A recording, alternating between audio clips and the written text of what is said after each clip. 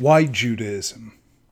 This week's parasha raises a question that goes to the heart of Judaism, but which was not asked for many centuries, until raised by a great Spanish scholar of the 15th century, Rabbi Isaac Arama.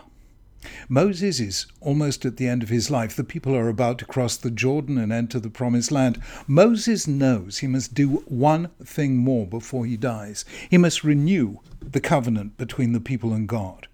Their parents had entered into that commitment almost 40 years before, when they stood at Mount Sinai and said, "We will do and obey all that God has declared." Na'aseh v'nishma.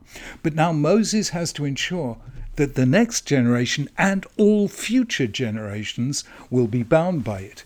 He wanted nobody to be able to say, "God made a covenant with my ancestors, but not with me.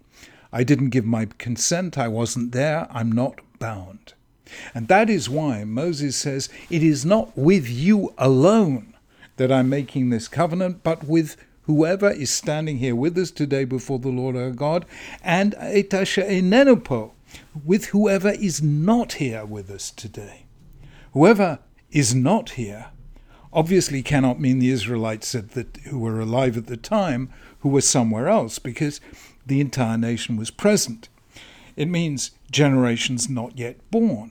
And that is why the Gemara says that we are all mushpa v'omed mehar Sinai, forsworn from Sinai. Hence, one of the most fundamental facts about Judaism. Converts accepted, we do not choose to be Jews. We are born as Jews. We become legal adults subject to the commands at the age of 12 for girls, 13 for boys. But we are part of the covenant from birth. A bat or bar mitzvah is not a confirmation. It involves no voluntary acceptance of Jewish identity. That choice took place more than 3,000 years ago when Moses said, "It is not with you alone that I am making this sworn commandment, but with whoever is not here with us today," meaning all future generations. But how can this be so? There is no obligation without consent. How can we be subject to a commitment on the basis of a decision taken long ago by our distant ancestors? To be sure, in Jewish law, you can confer a benefit on someone else without their consent. Zachin la'adam shelo b'fanav. But though it is surely a benefit to be a Jew, it is also in some sense a liability. It's a restriction of our range of legitimate choices.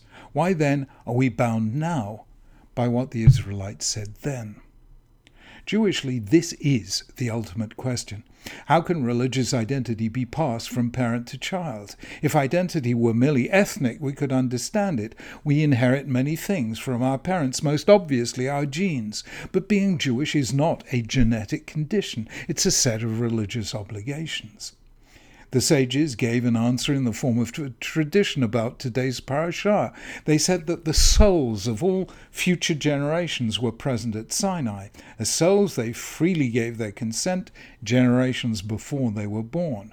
However, Isaac Arama argues that this cannot answer our question, since God's covenant is not with souls only, but also with embodied human beings. We're physical human beings with physical desires. We can understand that the soul would agree to the covenant. What does the soul desire, if not to be close to God? But the assent that counts is that of living, breathing human beings with bodies. And we cannot assume that they would agree to the Torah with its many restrictions on eating, drinking, sexual relations, and the rest. Not until we are born and are old enough to understand what's being asked of us can we give our consent in a way that binds us. Therefore, the fact that the unborn generations were present at the covenant ceremony does not give us the answer we need. In essence, Arama was asking, why be Jewish? What's fascinating is that he was the first to ask this question since the age of the Talmud. Why wasn't it asked before? Why was it first asked in 15th century Spain? For many centuries, the question, why be Jewish, simply didn't arise. The answer was self-evident. I'm Jewish because that's what my parents were, and theirs before them, back to the dawn of Jewish time.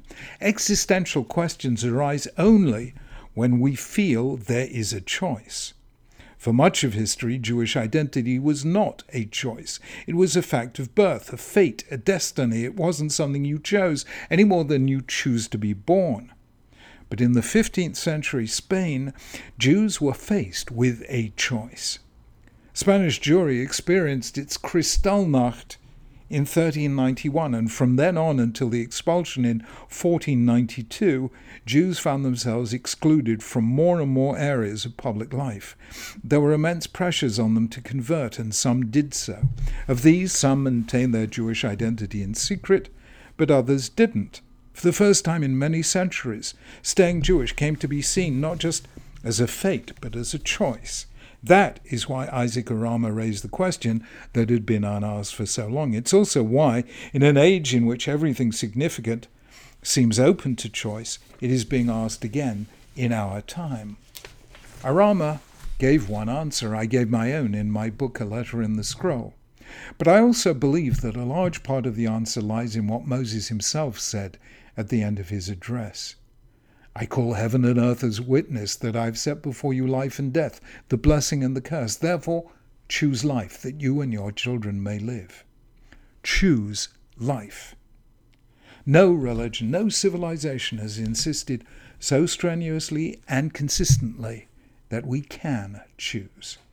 We have it in us, says Maimonides, to be as righteous as Moses or as evil as Jeroboam. We can be great, we can be small, we can choose. The ancients, with their belief in fate, fortune, Moira, Ananke, the influence of the stars, or the arbitrariness of nature, didn't fully believe in human freedom. For them, true freedom meant, if you were religious, accepting fate, or if you were philosophical, the consciousness of necessity. Nor do most scientific atheists believe in it today. We are determined, they say, by our genes. Our fate is scripted in our DNA. Choice is an illusion of the conscious mind. It's the fiction we tell ourselves. Judaism says no. Choice is like a muscle. Use it or lose it. Jewish law is an ongoing training regime in willpower. Can you eat this, not that? Can you exercise spiritually 3 times a day? Can you rest 1 day in 7? Can you defer the gratification of instinct, what Freud took to be the mark of civilization? Can you practice self-control? According to the marshmallow test, the surest sign of future success in life. To be a Jew means not going with the flow, not doing what others do just because they're doing it. It gives us 613 exercises in the power of will to shape our choices. That is how we, with God, become co-authors of our lives. We have to be free, said Isaac Bashevis Singer. We have no choice. Choose life.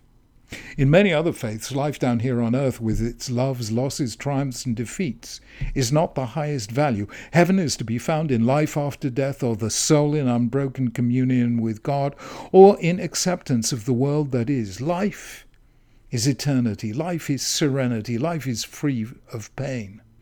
But that, for Judaism, is not quite life.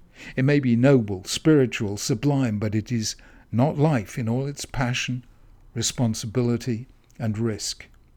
Judaism teaches us how to find God down here on earth, not up there in heaven. It means engaging with life, not taking refuge from it. It seeks not so much happiness as joy. The joy of being with others and together with them making a blessing over life. It means taking the risk of love, commitment, loyalty. It means living for something larger than the pursuit of pleasure or success. It means daring greatly. It doesn't deny pleasure. Judaism is not ascetic. It doesn't worship pleasure. Judaism is not hedonist. Instead, it sanctifies pleasure. It brings the divine presence into the most physical acts of eating, drinking, and intimacy. We find God not just in the synagogue, but in the home, the house of study, and acts of kindness, in community hospitality, and wherever we mend some of the fractures of our human world. No religion has ever held the human person in higher regard. We are not tainted by original sin. We are not a mere bundle of selfish genes. We're not an inconsequential life form, lost in the vastness of the universe. We are the being on whom God has set his image and likeness. We are the people God has chosen to be his partners in the work of creation. We are the nation God married at Sinai with the Torah as our marriage contract. We are the people God called on to be his witnesses. We are the ambassadors of heaven in the country called earth. We're not better or worse than others. We're simply different. Because God values difference, whereas for most of the time human beings have sought to eliminate difference by imposing one faith, one regime, or one empire on all humanity. Ours is one of the few faiths to hold that the righteous of all nations have a share in heaven because of what they do on earth. Choose life. Nothing sounds easier, yet nothing has proved more difficult over time. Instead, people choose substitutes for life. They pursue wealth, possession, status, power, fame, and to these gods they make the supreme sacrifice, realizing too late that true wealth is not what you own but what you are thankful for, that the highest status is not to care about status, and that influence is more powerful than power. That's why, though few faiths are more demanding, most Jews at most times have stayed faithful to Judaism, living Jewish lives, building Jewish homes, and continuing the Jewish story. That is why, with a faith as unshakable as it is proved true, Moses was convinced that, not with you alone do I make this covenant and this oath, but also with those who are not with us today. His gift to us is that through worshipping something so much greater than ourselves, we become so much greater than we would otherwise have been. Why Judaism? Because there is no more challenging way of choosing life.